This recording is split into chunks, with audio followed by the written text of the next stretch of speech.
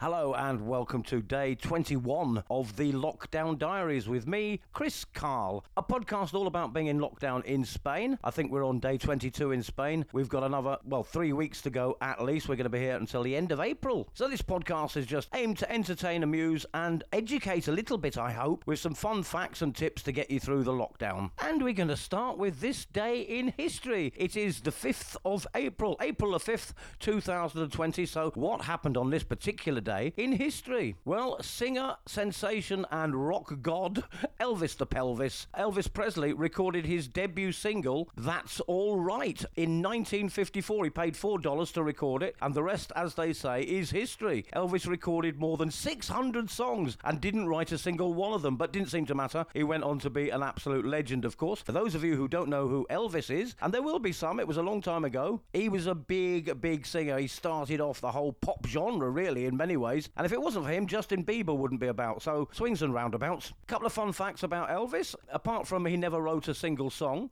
he had a contract that he had to live up to, contractual obligation. So he released an album called Having Fun with Elvis on Stage. It was released in 1974. He hadn't got any songs for it, so it's just him chatting between songs on stage during a concert. Not a single song. Obviously, it was ripped apart by the critics. Well, because there was no music on it, obviously. But Elvis Presley, a legend, of course, recorded his first song on this day in 1954. This isn't exactly a this time in history. This one is a this time in the future. But it's going to happen. On this day, the 5th of April, in 2063, Earth's first contact with the extraterrestrial Vulcan species will appear. And that is, of course, in Star Trek. So, on this day in the future, 5th of April 2063, we make contact with the Vulcans. Of course we do. Famous birthdays today. Pharrell Williams, he's happy, I hope, keeping us happy with his songs. The American music producer was born in Virginia Beach, Virginia, on this day. Another birthday today, Agneta Faltskog. Agneta Faltskog was born on this day in 1950, and of course Agneta was born in Sweden. I'm not even going to try to pronounce the name of the town. It wouldn't do it justice. But Agneta was born in 1950 in Sweden. She, of course, was one of the 4 singers of the singing Swedish sensations ABBA. Now, of course, they had a big hit with Money, Money, Money, which quite nicely and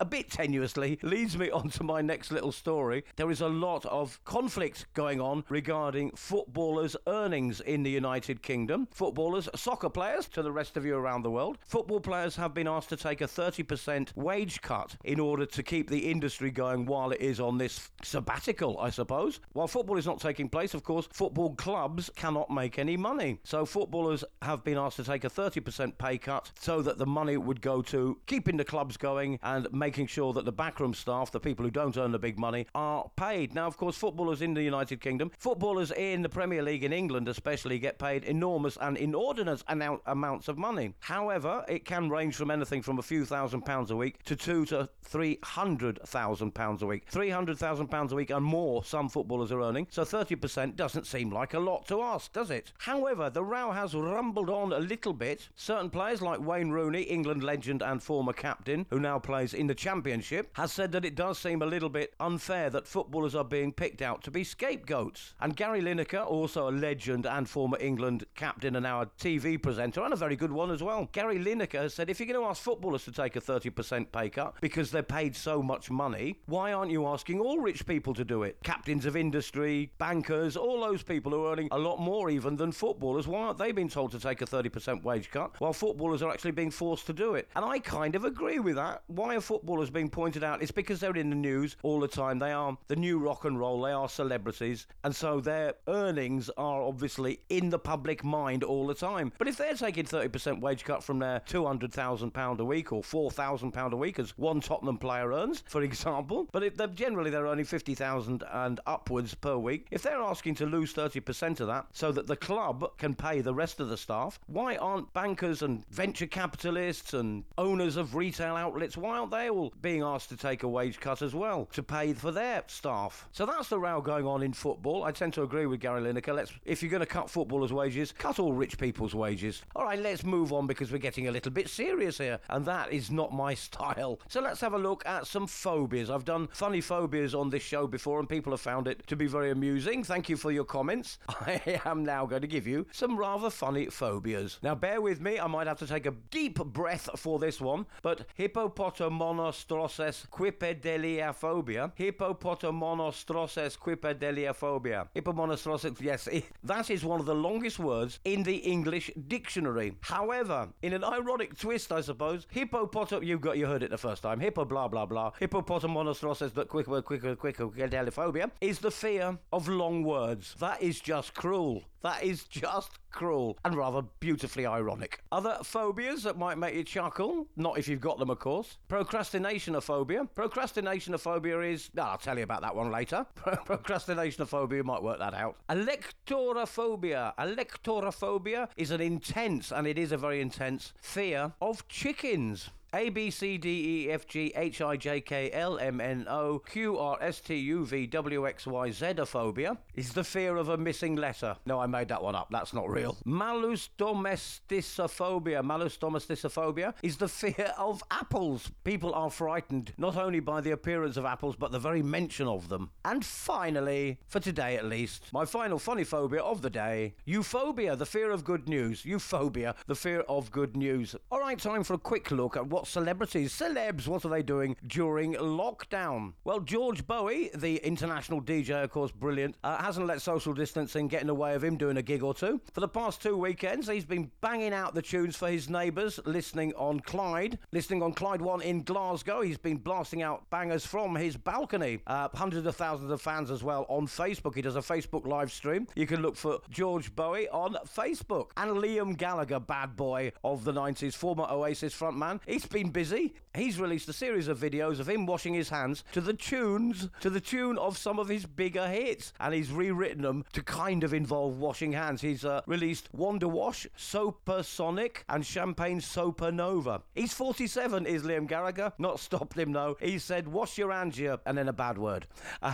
He did ask his brother Noel to reunite to do a fundraiser for the NHS, but Noel ignored it. However, you can check out Liam Gallagher, the Britpop hero, washing his hands. All right, time for my binge-watching recommendation for today. I did mention I would run this by you on a previous podcast, so let's have a little quick look at Arrested Development. It's a sitcom. It stars Jason Bateman, wow, Portia de Rossi, Will Arnott, Michael Cera, David Cross, who was in a previous recommendation of mine, The Increasingly Poor Decisions of Todd Margaret. David Cross is also in it. It's narrated by Ron Howard, now director and formerly of Happy Days sitcom many years ago. The series follows the formerly super rich and very dysfunctional family, the Bluffs. So many of these sitcoms do seem to feature dysfunctional families, something for everyone. George Bluff Sr. is the patriarch of the wealthy family. He's the founder and CEO of the Bluff Company, which markets mini mansions and many other things. His son Michael is the manager. He gets passed over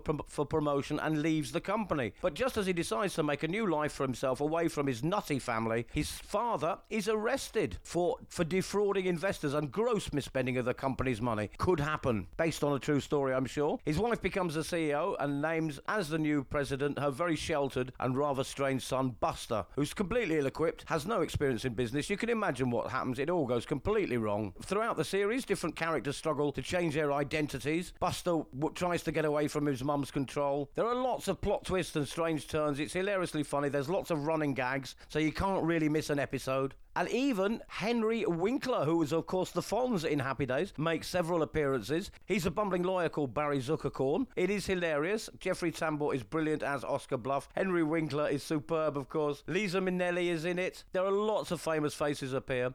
You do have to concentrate. It is very, very complicated, the twists and turns, and the very, very strange members of the family. Arrested Development really needs to be seen. I do recommend it very, very highly. There are 84 episodes over 5 seasons, so as I always say, there is plenty to go at. The producer was Ron Howard. He actually appears in it later on as well as being a narrator. It is superb. Do check out, please, Arrested Development. All right, time for a quick game for you to play at home. It's sort of based on a drama game I do when I'm teaching. All you got to do is set up 2 chairs a little way apart from each other, and you tell the participants, the members of the family or the people you're in lockdown with, that one chair represents strongly agree, the other represents strongly disagree. and then you tell them that you're going to make a series of statements. They've got to stand depending on what they feel about the subject. So if they have no opinion, they stand halfway between the chairs. If they slightly agree, they stand slightly nearer the agree chair. If they completely agree, they stand right by it. And the same for disagree, obviously. So, for example, you could say, cats are better than dogs. And if they prefer cats, they agree with you, they stand by the agree chair. If they think they don't really care either way, they stand in the middle, and so on. Once you've done the statement, cats are better than dogs, or hot food is better than cold, whatever it is, oranges are better than apples. Don't make it too controversial. We don't want any arguments. But do, because we are locked up together. But once they've done that, you get each one to justify their decision and to, like a debate, and argue their point. Each person gets a minute or less just to explain why they think cats are better than dogs, or whatever it might have been. Everybody has to listen very carefully. You allow a little bit of debate, and then you get people to vote again based on what they've heard from the other people. People may change their minds. And then once you've done that a couple of times with different subjects, you then get them to choose a subject and make a little scene, a little story out of it. They can either write a story or act one out. That's my drama game for today. Now, quickly, it is time to move on to the Punisher. Carlos White is the Punisher, and he's doing a special feature on the Lockdown Diaries Facebook page. It starts at 8:10 every evening. You just have to go to the Lockdown Diaries Facebook page. There will be a post from Carlos White. I'm letting him take over the page for an hour. The idea is you put a word in a comment, could be anything: potato, door, house, existentialism,